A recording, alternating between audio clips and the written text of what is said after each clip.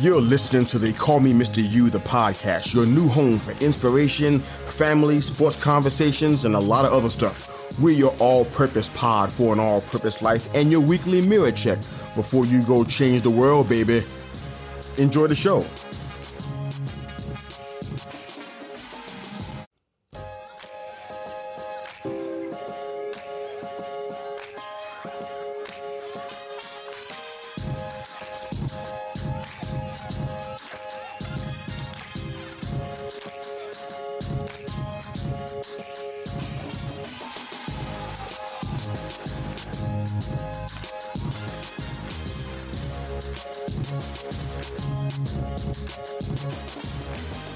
Welcome back. I'm your host, Mr. You. Thank you again for joining us on the All-Purpose Pod for an all-purpose life, wherever you are today and however you're listening today. Call me Mr. You, the podcast. Thank you for making us a part of your morning, your day, and your week. We're your weekly mirror check before you go change the world. You can find us on Facebook, Instagram, and the Twitter. Download, subscribe to our show wherever you enjoy your podcasts. Good Pods, Apple Podcasts, Pandora, iHeartRadio, and Spotify. Thank you for listening, sharing us, and subscribing. Go change the world. Thanks again for joining us on the show. We really appreciate your involvement in this awesome endeavor that we call They Call Me Mr. You, the podcast. I want to talk to you about a king that had everything. Now, this isn't a prediction. This is a spoiler.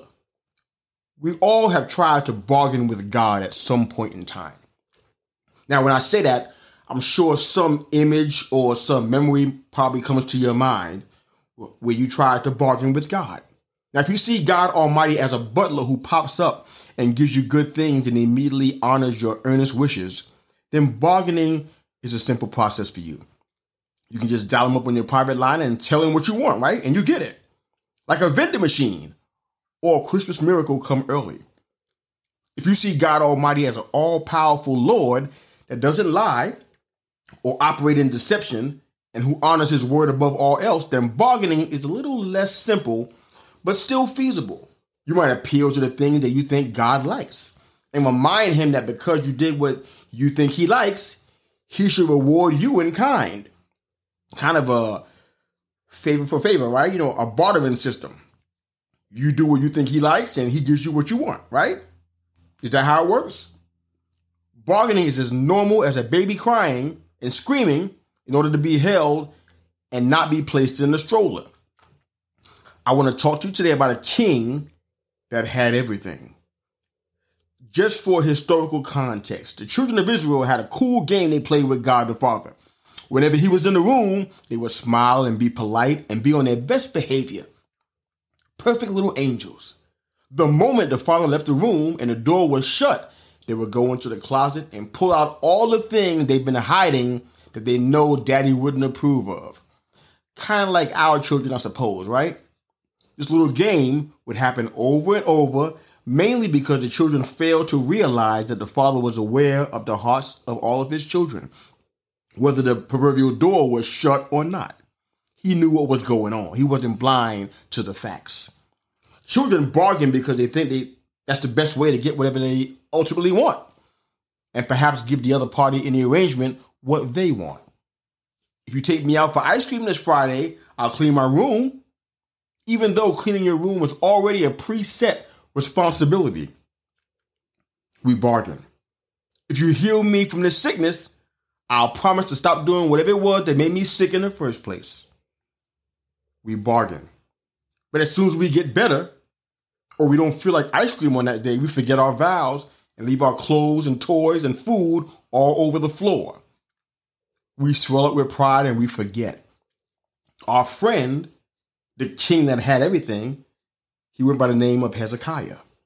He got really sick and was informed by someone in the know, someone on God's council and one of his chief executives told him that he was going to die and that he should prepare for it.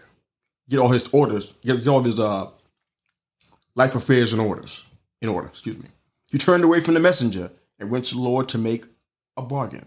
The Bible says that he prayed, but the words that he spoke kind of sound like bargaining to me. It could just be me. That's how it read to me. I read different versions of it, and it sounds like bargaining to me. But the Bible says that he prayed. He had words out of his mouth such as, remember now how I walked before you in truth? Remember how I walked before you in truth? And with a perfect heart? And did what was good in your sight? That sounds like a bargain to me. Then the king cried. The king's prayer was granted. And God added additional years to his life. 15 to be exact. Now, in my experience, most people that consider themselves perfect don't always have a full view of the situation. Would you agree? They often miss some things that aren't so perfect, aren't quite right. Later in this story, that self-professed perfect heart will be tested in a major way. But I want to focus on how we treat God. I really believe this is really important. Look at the words that King Hezekiah said. He asked the Lord to remember how he walked before him in truth, how he had a perfect heart before God, how he did what was good in God's sight. That sounds not only like bargaining, but it sounds even a little bit boisterous. Like, don't forget what I've done for you, God. You kind of owe me for what I did as I walk before you in truth. I did all these things perfectly. I lived an exemplary life. So what I'm asking for should be easy because of all I've done for you. That's how it reads to me. But there's a breaking in the bargain. Asking for something you need isn't really the issue here. Some people need restoration for their family. Some folks need healing to bodily organs and functions. Some folks need to be removed from dangerous relationships. They need to change their lives relationally or even move to a different geographical location. The needs can be legitimate. They may need finance. They may need more money so they can have more food on the table for their families. The needs can be legitimate. The challenge, for me at least, is the motivation for the asking. What we don't talk about at parties is what the Lord said to the king before he honored his request. This doesn't always make it to the Bible school or the Bible study. The Lord said this, I will add 15 years to your days, and I will deliver you and this city out of the king of Assyria's hand. And I will defend this city for my own sake and for my servant David's sake. I'm going to read it again for those in the back because I don't want you to miss this. Really important. Listen to what he said. When Hezekiah prayed and reminded God of all he did for the Lord, this was the Lord's response. I will add 15 years to your days, and I will deliver you and this city out of the hand of the king of Assyria. And I will defend the city for mine own sake, and for my servant David's sake. Now, beside that piece about the 15 years, where did he focus his reasonings for honoring King Hezekiah's prayer on the king himself? Beside the 15-year part. God literally said that I am preserving his people and the city from the hand of their enemies. For why? Why? For his own sake and to honor the promise that he made to our ancestor. Not much said about Hezekiah and his approach to asking the Lord for what he wanted. When a child asks a parent for something that they probably shouldn't have, like a lollipop at 9 o'clock in the morning, the child doesn't have the bandwidth to understand why this is not a good idea. They just want candy. Most adults don't get that themselves, which can make parenting really hard unnecessarily. The child just wants the lollipop because from their standpoint, it's a fantastic idea. It beats egg and bacon and cereal, right? Any day, right? They don't have the parental perspective, who in many ways can see the future. But the child doesn't really care about the future. Their concern is the now, the right now. The now where there's a lollipop in the future. The parent has the power to capitulate to the child and give them what they're screaming to the top of their lungs for, or the parent maintains the right perspective, based on what they know the child doesn't know. That eating candy early in the morning is not a good idea for their dental hygiene. Not a good plan. The king, in this case the child, just wants to live longer and not die due to this illness. The father wanted to maintain the integrity of his promise and wanted their enemies to not think that there is no longer a God in Israel. The father wanted to defend the best interests of everyone, not just this one person. All with the understanding that a nation without a king is not in the best interest of the nation, militarily or spiritually. You know what happens if any sign or scent or whiff that the king is weak or disadvantaged or hobbled or crippled or anything of that sort. Enemies hear that. Great time to attack the nation while they're at their weakest. So having a king be incapacitated isn't a good thing for that nation that the king is sovereign over. A bargaining chip is something used to gain an advantage when trying to make an agreement or deal with someone. It usually comes with some kind of threat. When the king said, "Remember how much I did for you and how I looked," that felt to me like a bargaining chip. I'm not tearing down scripture or King Hezekiah. I just wanted to understand intents and motivations when we're asking the Lord for something. We learn from the world around us to bargain for what we want.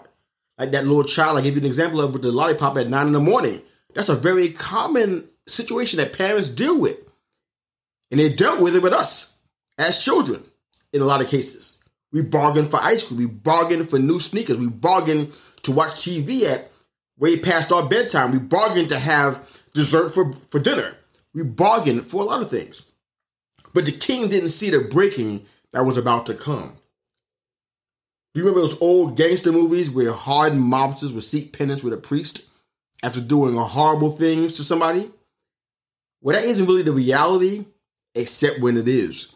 We do things and expect to be covered just by apologizing or being nice to the person that we wronged. But there's a breaking in all this because even if you seem to get your way, there's still often a price to pay in those situations. You have to change. You have to adjust. You have to repent. You have to be humble. The king didn't get it, though. And maybe you don't either. Maybe this is going over your head. I don't know. I hope not, but I don't know.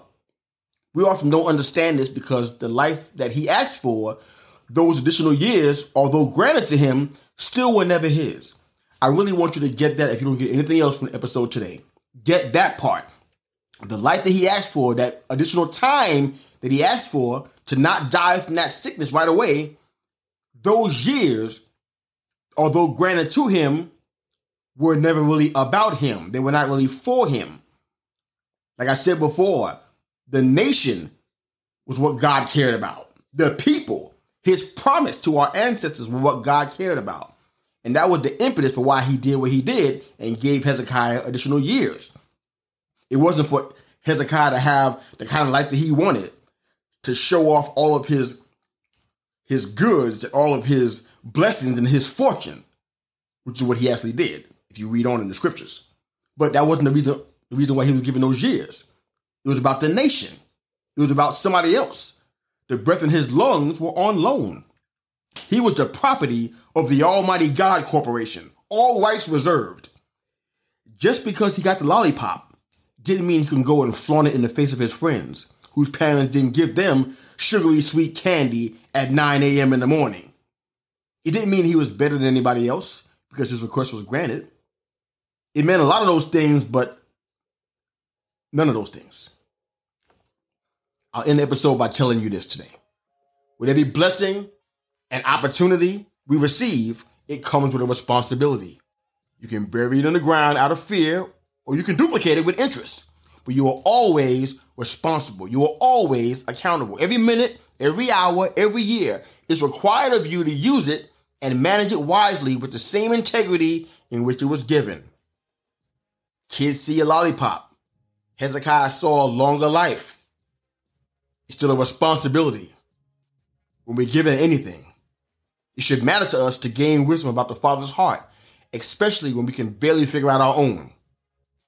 After all, Father does know best. Wherever you are today, however you're listening to They Call Me Mr. You, the podcast, thank you again for making us a part of your morning, your day, and your week. We are your weekly mirror check before you go change the world. You can find us on Facebook, Instagram, and the Twitter. Download, subscribe our show wherever you enjoy your podcasts. iHeartRadio, Pandora, Good Pods, Spotify, and Apple Podcasts. Thank you for listening, sharing us, and subscribing. Go change the world. Don't take what you have for granted. Don't flaunt it in the face of other people who don't have what you have. Recognize how fortunate you are. Be grateful. Be generous and compassionate. Be loving and kind. But most of all, be thankful. Enjoy the music. Coach out.